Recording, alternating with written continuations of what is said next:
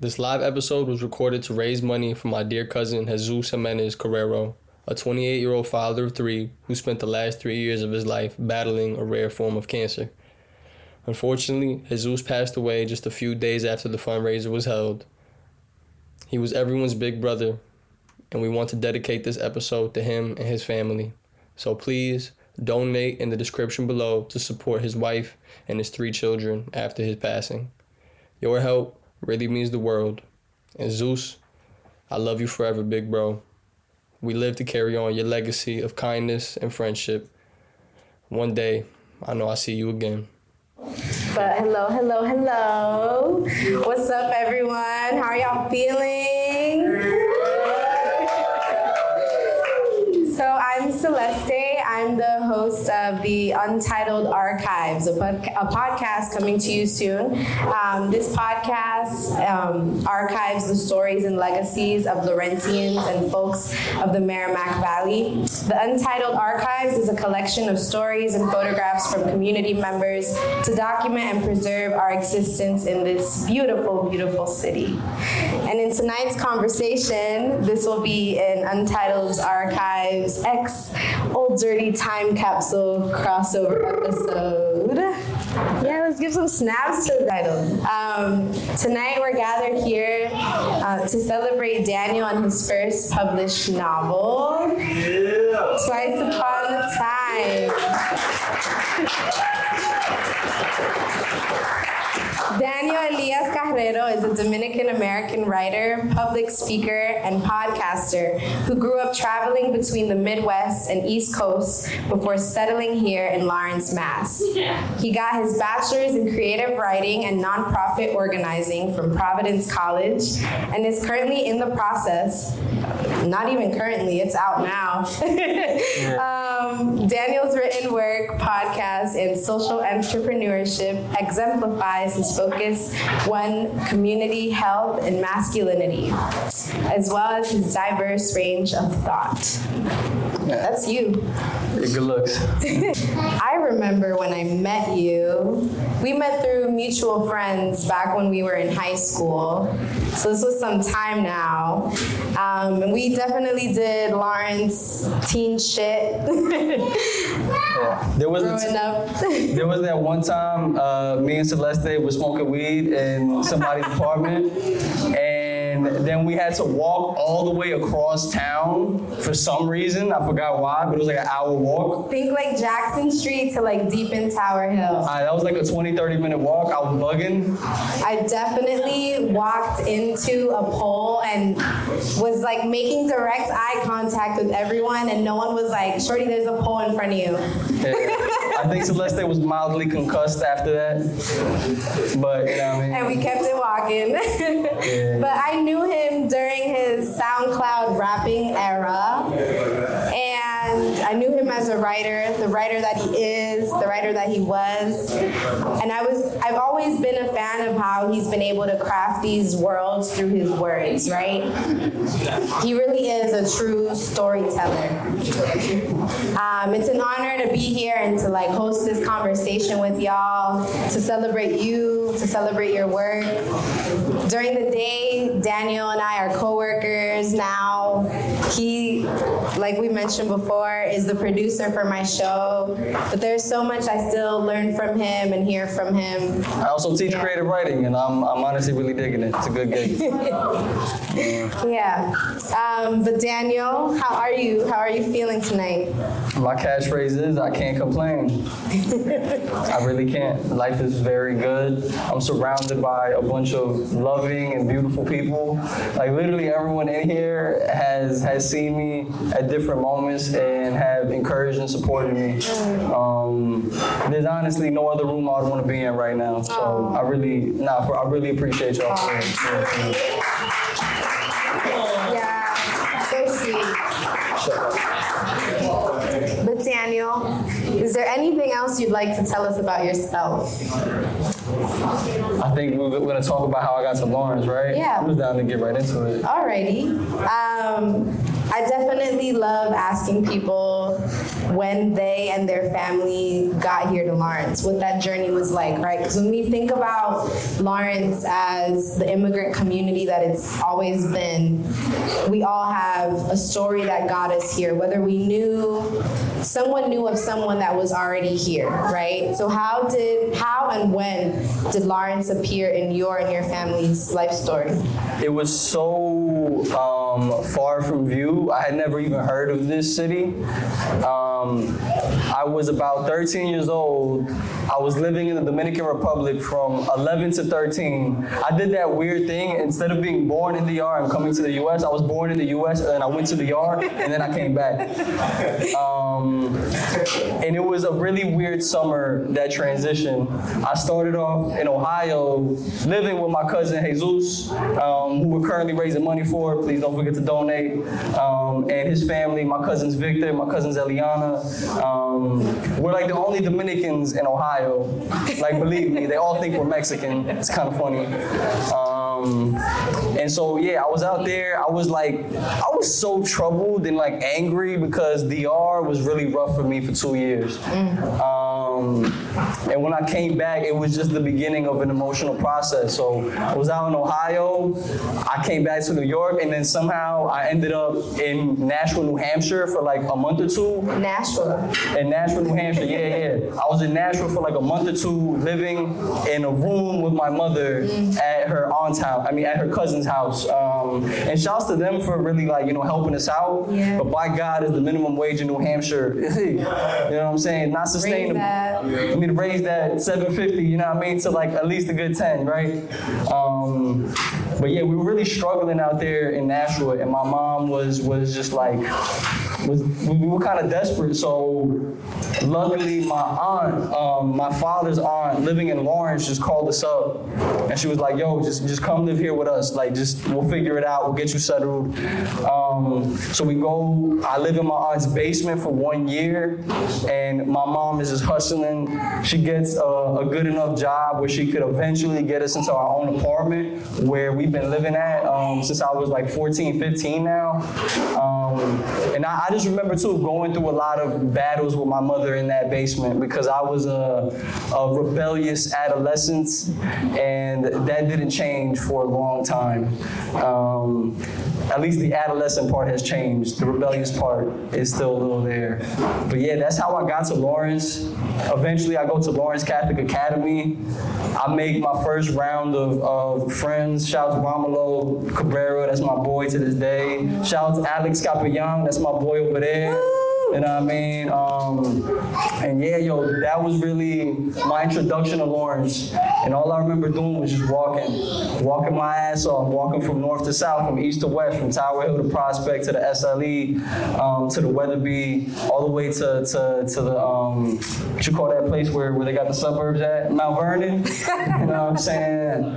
And yeah, I fell in love with Lawrence. And Lawrence, I felt like really adopted me. So I really have a lot of gratitude and love for the city, you know what I'm saying? For real. That's that story, you know what I mean? Yeah, and now in terms of your book, through reading it, there were many moments where I found comparisons between Little Lancet and Lawrence, right? So how did Lawrence serve as an inspiration? I don't know if this is just me, but my adolescence was of the utmost importance. Because that's why I think I love Lawrence so much because I spent my teen years here. But I feel like I can't say I still got my ties and my love to Ohio and New York, but Lawrence is just like where we made memories. Lawrence became the landscape to the book, and not just obviously the location, but the people, the memories. And I think, the core memory that drives the book forward were honestly the deaths of the young people that happened when I was going through, my adolescence. When I was 16, I remember the homie Lee Manuel, I believe was his name. He was murdered, and I remember hearing about that death. I remember just wanting to like collapse, because that was the first time like I felt death was like really that close to me. 6 degrees of separation. Somebody I knew him, and even just that amount of proximity, it was a bit traumatizing, because I was like, damn, that could have been me. And even the manner in which he died too, like that really, we all put our love and faith in people, and we never know when we may be betrayed or not, you know what I'm saying? And I'm gonna hold that there. And then there was the death of Lisa, Fears Unleashed. That happened maybe a couple years later, but those are two memories that really drove the book forward. I was trying to understand, I think, through the book, how to process those emotions, experiences, and how I was going to make my own way and how I was going to survive. And I remember the irrepressible fear of just like, if I don't do something now, if I don't make an impact, make a difference, then I would never be remembered. And that's cap, because we remember people based on the love that they share with us, not the accomplishments that they achieve. That's why I had to quit rap music, you know what I'm saying? Because I was out here just trying to be somebody through that, instead of just trying to be myself and just love, you know what I'm saying? Also, just a bunch of fights that we got into landing the book. A whole bunch of kind of drugged out episodes where we was on some crazy shit, you know what I'm saying? I won't lie. The ages of 14 to 16 to 18 were very wild, and there were many illicit activities committed, but we'll leave it at that. Honestly, you even touching upon that, I feel like for me as a reader, when I was going through the experience of looking through the book, I felt like it was a tale of a lot of what we had gone through during our teen years, growing up here in the city.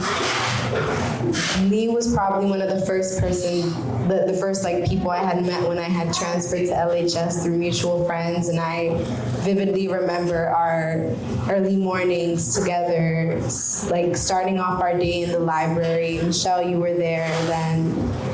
And when it had all happened, I felt like there was so many of us to this day still feel like so much has been left unanswered. And I feel like with this book, you preserve a lot of these people and their memories and love alive. So I really appreciate you for that. I know we're here to not talk about the book too much, but something that as soon as I opened up the book, as a lover of Lawrence history, the book right off the bat starts and places you in something that's a little bit of a mirror to what had happened in the '84 riots here, which I feel like is something that as a community we don't address or talk about as much. I think there's a pattern here in our community where these historical moments of importance get shushed and pushed into corners of silence. And the '84 riots, which I encourage all of you here, if you have family members who were here in '84, to really ask those questions of what it was like to be in this community then and how that time period really was.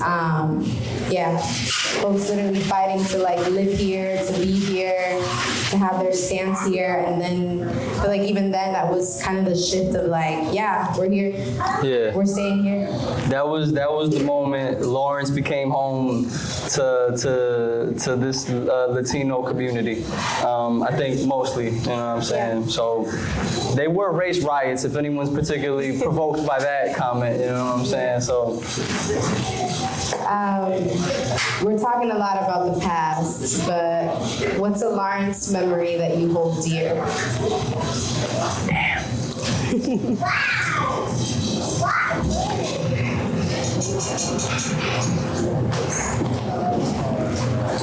I remember, damn, yo, okay, this is kind of like dating myself. One day, when I was walking back from Movement City, shouts to Movement City, I got jumped and I broke my jaw. And I was wired shut for about 3 to 4 weeks. I recovered far more quickly than the doctors anticipated. They were like, what? It was his through the wire era. It was my through the wire era, like no cap. And I vividly remember walking through most doors. Whenever I would go to my homie's crib, and I was like, yo, I'm outside. They'd be like, I just come in. They would hit play. This was Eric. This was Eric specifically. He would hit play, and it was Through the Wire by Kanye. And I was heated because I was like, damn, bro. But shouts to all my homies, because even in that period, they just stood by me and they were like, yo, bro, don't worry. When you come back, you're going to be better than you was before. And yeah, it sucked having my jaw wired shut for as long as I did, but now I really, really appreciate being able to chew my food. And yeah, the little things, man. It's the little things. You talk a lot about your boys and how they were a source of like support for you coming through in the city. How were you able to weave them through in this novel?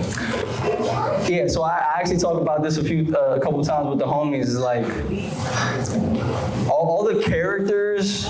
There is no character that you can point to one of my homies and be like, this is you. But all of the characters, you could point to them and see a little bit of all of us, especially all of my homies in them. You know what I mean? I think about Jeremiah. I think about how hot-headed and kind of loud I am. And I think about my homie J-Ron. And I think about his experiences and the shit he went through. Living at home with his dad and just doing different things, right? I think about the character Salvador Jr.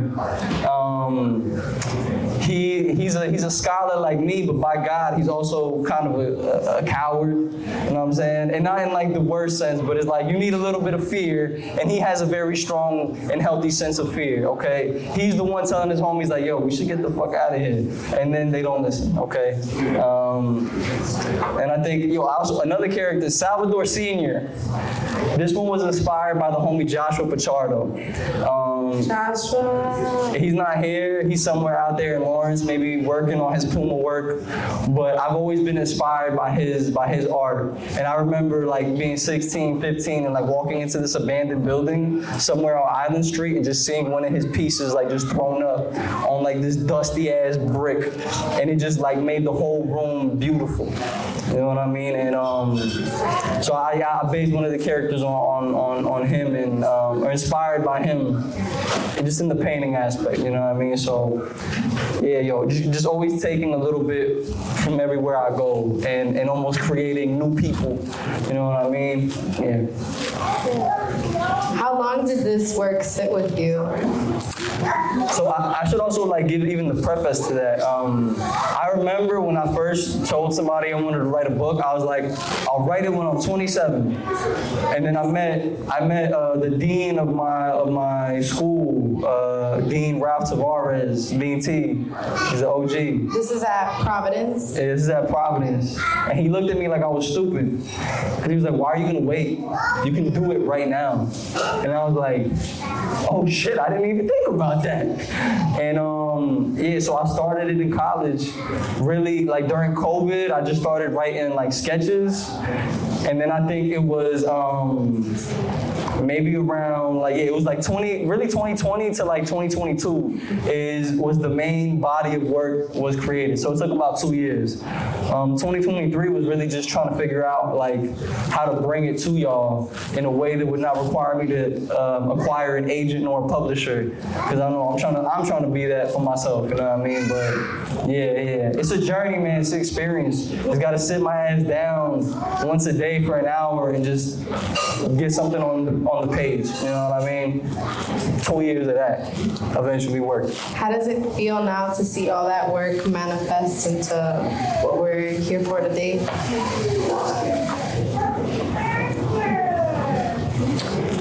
It feels wonderful. It feels humbling because I feel a lot of like praise coming my way, but I also feel the need to remind myself, yo, this is one step in the journey, and these people are uplifting you to keep taking that journey and keep moving forward. I feel proud. Sometimes I open up the book, I'll read through a page or two, and I start crying because I'm just like, damn, I'm nice.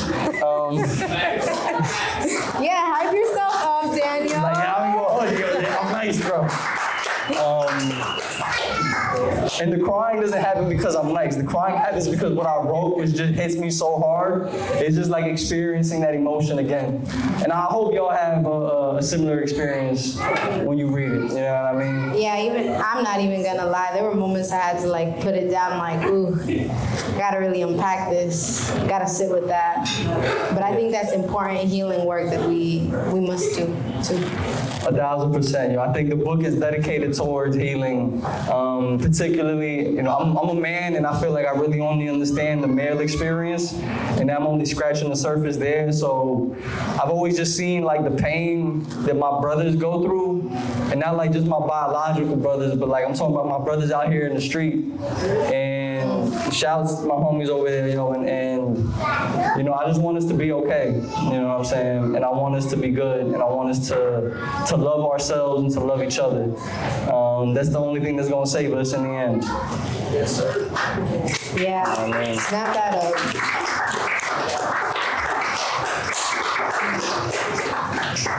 While we're here talking about your journey, like publishing for yourself and having that sort of agency over your work, is there any advice you would like to share with us or any folks that are possibly wishing to share their work or go on the journey of self-publishing?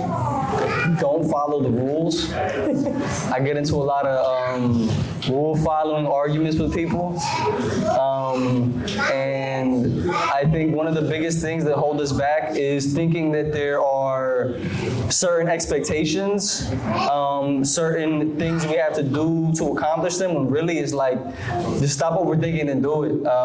Luckily, I'm a very impulsive individual, so it actually made the writing process very easy. I've done a number of reckless things, like taking out a car loan, and wishing I did different things, but the wheels are in motion. I got the car, I gotta drive it.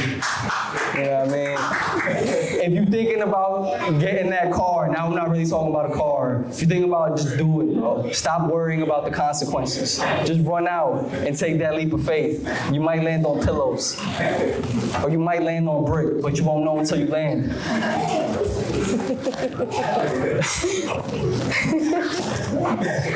All right.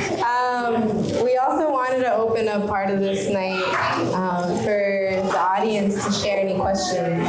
I feel like we've definitely kept it pretty vague on like the premise of the book and what you might encounter. But if you do have questions about the book, about Daniel, about any of this, it's your chance to ask a question. Real quick, because I do want to tell this story. My homie Tommy Donahue was here.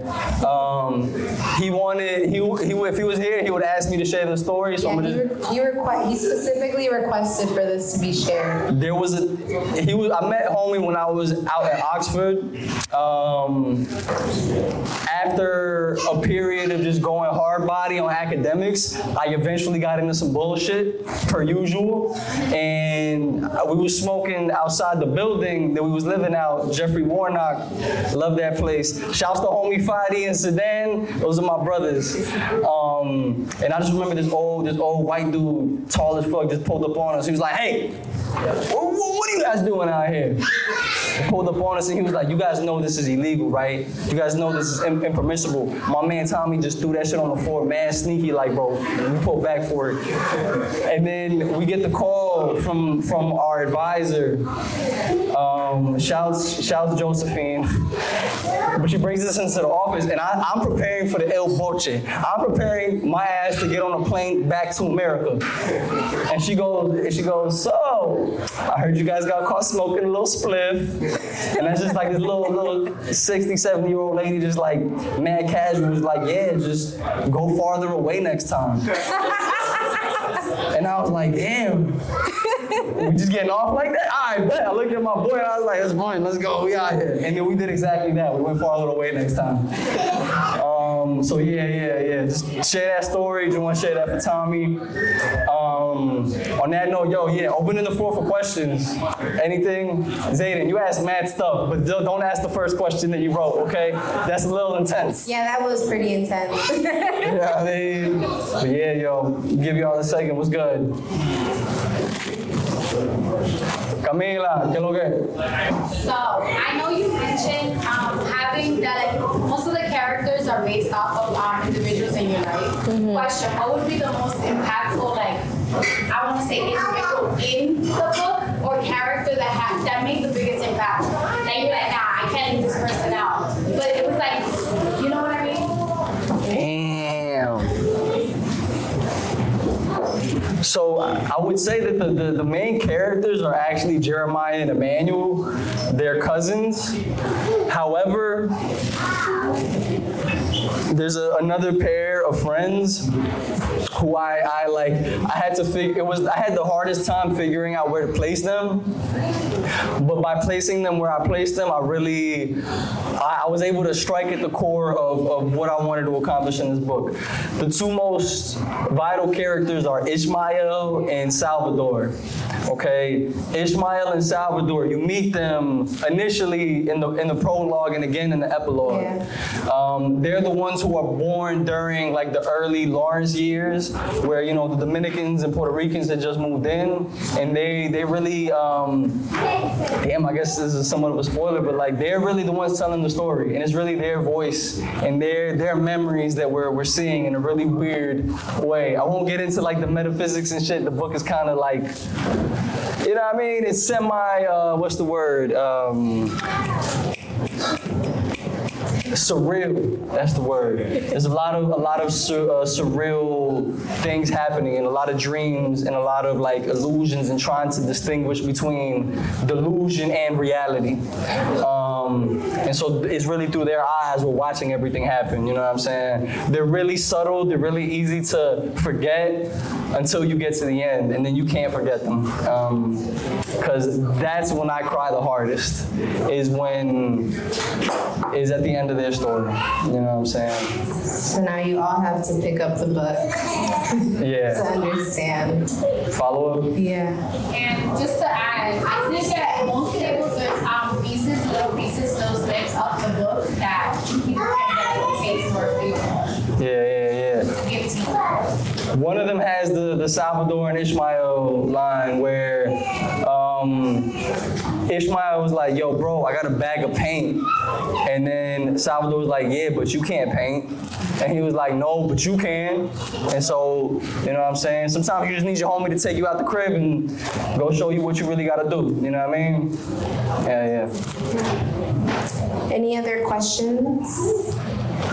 Zayden and then Santos. Okay. So you mentioned how people in your life inspire certain characters. The same side of that coin, were there any characters either in literary media or in literature that you inspired you to write a similar character in your book? I'm so glad you asked that, because yes, very much so. Y'all ever seen the Boondocks? Yeah. Can y'all make some noise for the Boondocks real quick? Shouts Aaron Magruder. He's the dude who wrote the Boondocks, and he is a fantastic writer and cartoonist. And so you meet in the Boondocks, you have Riley Freeman and Huey Freeman, but in this book you have Huey Du Bois and Riley Du Bois. I don't know if y'all remember Tom and Sarah. Tom was the lawyer who had the white wife. You know what I'm saying? Essentially, I'm like, yo, what would happen if Huey and Riley were their kids instead of from Chicago in the hood moving to Woodcrest and all that whatnot? I even straight up stole the Andover in this book is called Woodcrest. Yeah. I'm just gonna tell you straight up. You know what I'm saying? Yeah. Shouts to Boondocks, bro. Shouts to Boondocks. It's kind of interesting to see how that would have been a source of inspiration for this. Yeah. I can see it. Huey Freeman is one of my cartoon heroes, you know what I mean? So you can definitely tell I gave him a lot of ups, you know what I mean?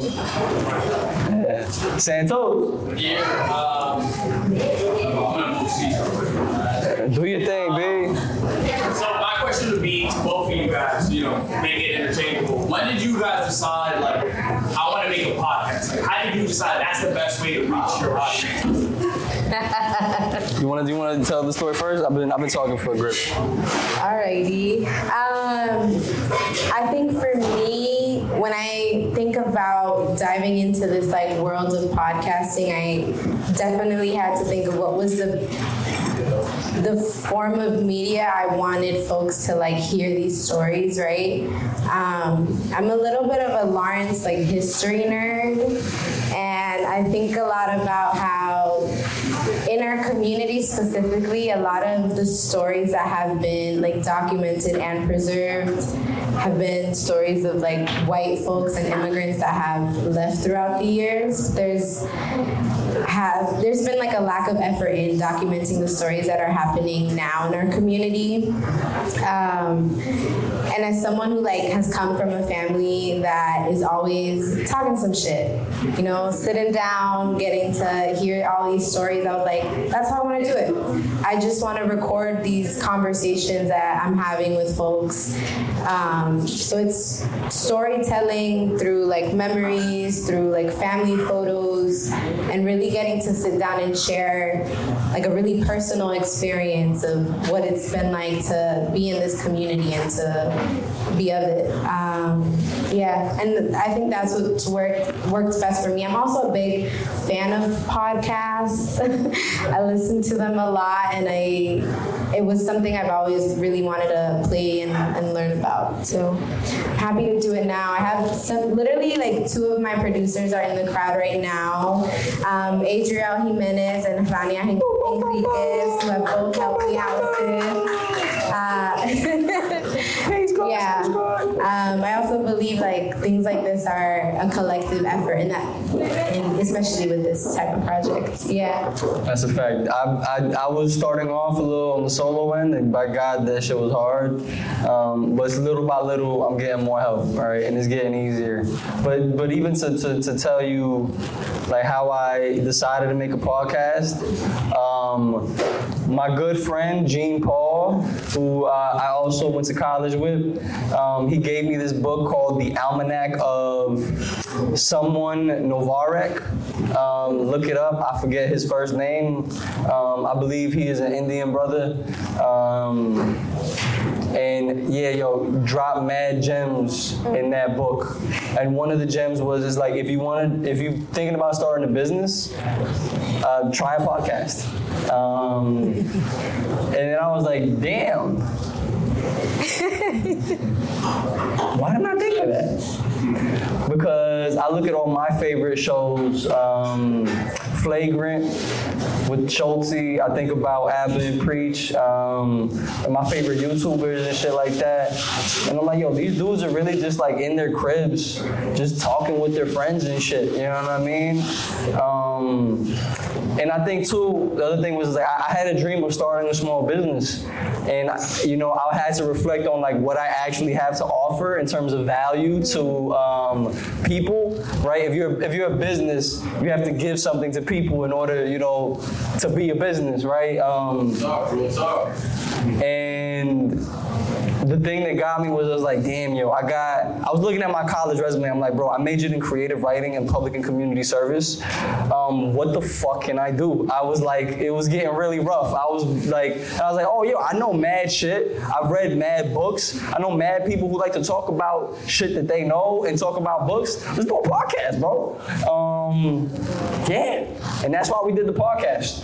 You know what I'm saying? Just got to start off with what you have.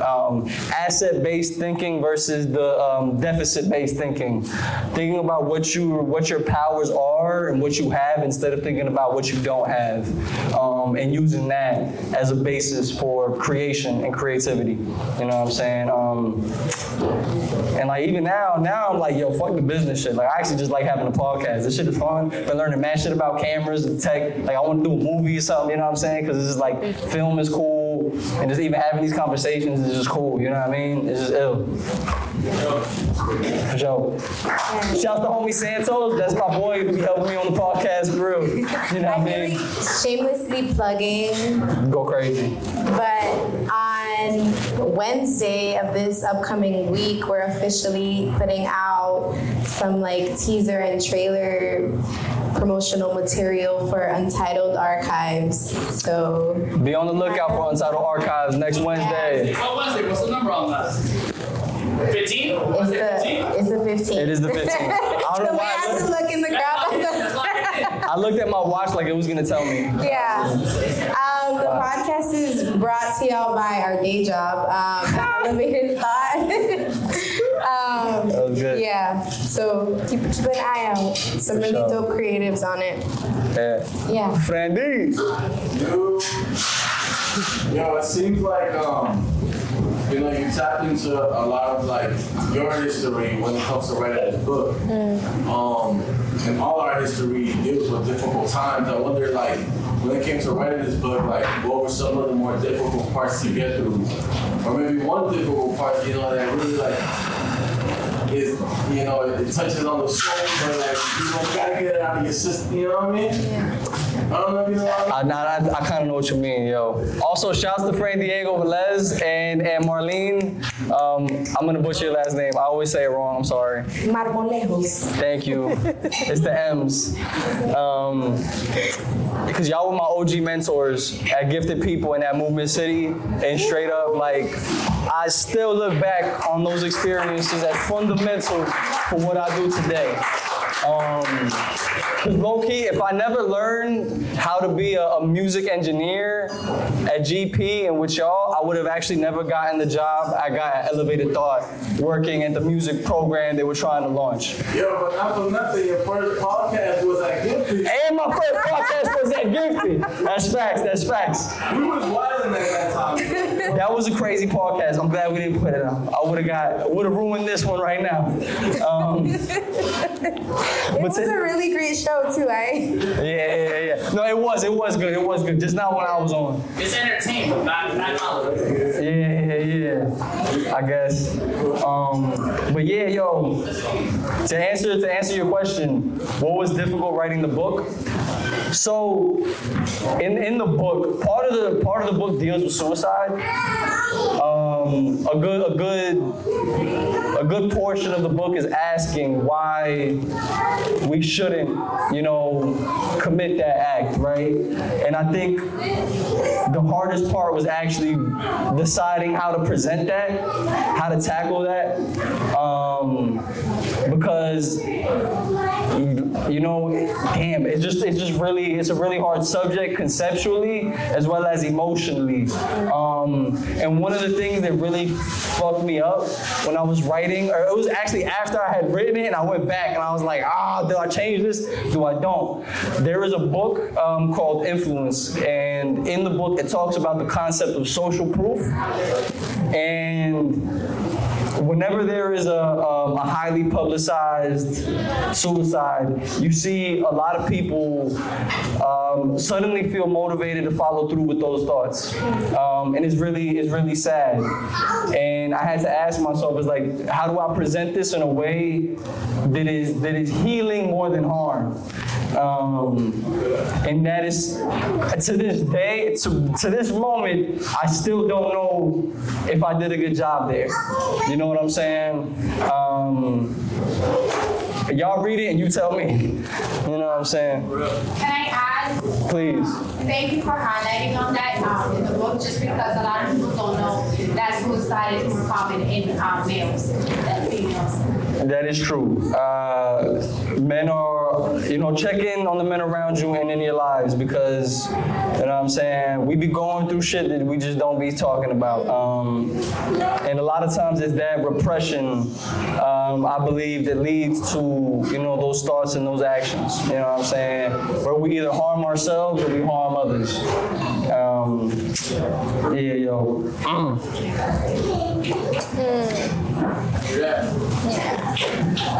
Thank you.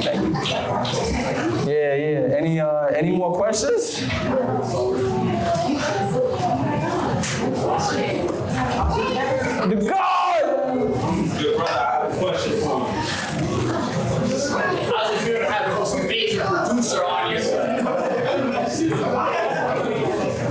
Shouts to Adriel Jimenez. This is my brother in arms right here, for real. Now, I wanted to ask you, you had mentioned contemplating writing a book at the age of 27. Do you feel like the book would have been any different if you would have waited those extra years to start writing that book? I would have written something completely different. You know what I'm saying? I would have written something completely different because I'm writing something completely different right now. And even looking for the subject matter requires to understand what phase one is going through in their lives to a certain extent, right? I just got into college. I had just come out of a gap year. And I was really I was still processing a lot of things I hadn't processed, like emotionally. A lot of those deaths we experienced as youth. I remember too, even when I started writing it, somebody I knew had actually just went to jail, unfortunately, for a very harmful act. And that really, those were the things that were on my mind. You know what I'm saying? Sheesh. And to tell you what I'm working on right now, what I'm thinking about right now, I'm trying to understand religion and faith in the modern day. We live in a very secular age, and I myself don't subscribe to any particular brand. However, my father was a pastor. I grew up in the church. We used to be in the Salvation Army. My brother right there knows what's up. We went, we traveled miles and miles and miles, just, you know what I'm saying, doing that shit, like missionary work or whatever.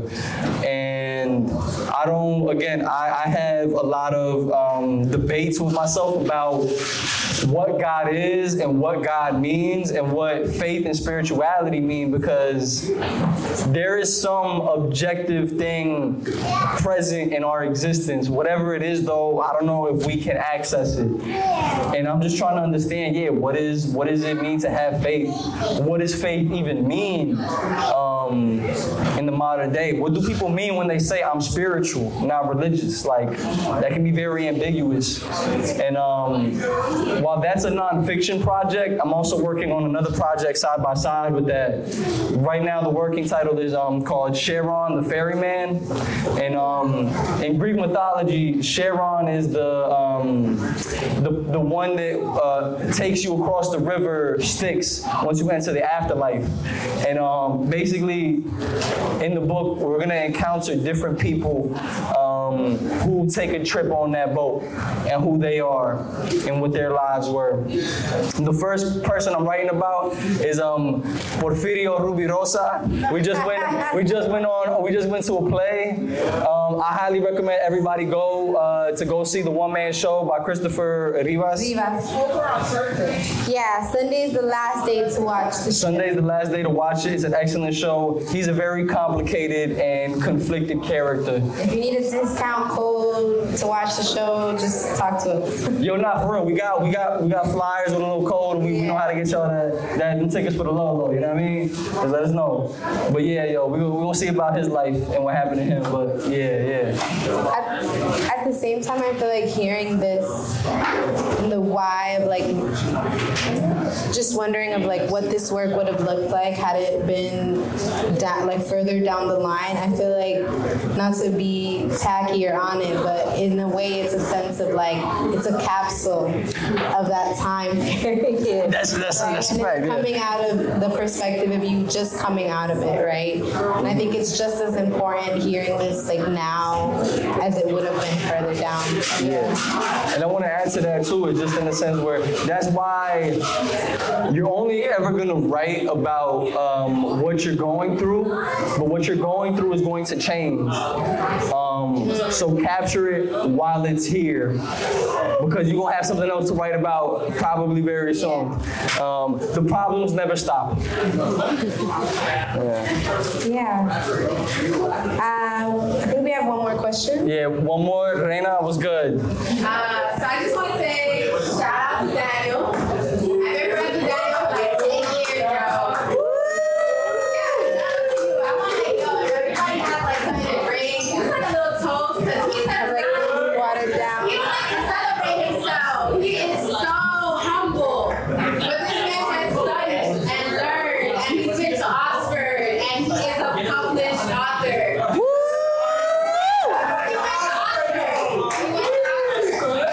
the child. And I just want to say, shout out to you because you really did that. And I know a lot of times we live in survival mode and we don't recognize our own pursuits and our milestones and the beautiful things that we create for ourselves. But shout out to you. And I just want to know, how does it feel like now that you're sitting here looking at all these beautiful people that admire you and are here to celebrate you? You know, how does that feel? Yeah. All I feel is love in my heart right now. All I feel is joy. All I feel is gratitude. I'm gonna go home and cry later because y'all really. Yeah. We got you. Nah, I'm playing. I'm like, we talk about men's mental health, like address those feelings, feel it. That was a little sarcasm on my end, but in terms of the cry part, if I wanted to cry right now, I would actually do it. You know what I mean? You gotta cry. Cry at least once a month. Cry at least once every 2 months. Just cry, because even if you don't find something to cry about, you know what I mean? Watch this damn movie, bro. Put it on. No, bro, I'm on that. Yo, bro, nah, Marley and me, bro, I cry every time, bro. Marley and me, just that's a in the chest. You know what I'm saying? Yeah. I feel amazing. I feel grateful. And honestly, y'all are the first to be here on a very extensive and long journey. We're not done. This is a marathon, not a sprint. You know what I'm saying? So y'all keeping me going. Believe me, because I think about quitting at least once a week. So, you know what I'm saying? Well, Daniel, I hope that all this love, all this grace, all this healing can continue to move you and guide you. Thank you so much for sharing your story with us, for allowing me to be here and interview you. Thank you to the audience for sharing these questions with us too. Thank you. To wrap it all up, I gotta give a bunch of thank yous because this would not have been possible without a whole team of people. So, shout Reina de la Cruz, shout Reina, Camila Lopez, shout, you over there now, Wilfred. Shout Wilfred Acosta. My man made the cover. The illustrations that you see in this book were all done by Wilfred. Okay, not all of them. Two of them were done by my boy Evan Carey over there by his art. My man is a beast with the paint and the brush. Shout out to the artists. Shout out El Taller for real because I worked here as a teenager and now I'm here doing my show. This is a staple in our hood. Well, tip your bartender. Shout out Adriel Jimenez because that's just my brother in brothers love. My brother in intelligentsia. My man be asking me hard ass questions every day, and I'm just like, damn. I be sitting here like this for an hour every day because of this guy. Fucking shouts Michelle Colado for freaking out here. Get your picture taken, yo. I don't know. I should be offering that. Post for Michelle. But shouts Nathan Baez, Nat Burner. He low key left. It's okay. Thank you for spinning. Oh, he's back there. Shouts Nathan for DJing. You know what I'm saying? He hooked it up. And don't forget to donate, please. Jesus Jimenez is only 28 years old, but my man is battling stage 4 cancer. He's got 3 kids, 3 beautiful kids, and we want to make sure he can be here as long as possible to be with his children. You can find those QR codes at your table. Donate, folks. Yeah, look on the QR codes for the table. Look on the table for the QR codes. You know what I'm saying? One love, yo. That's a wrap for the pod, yo.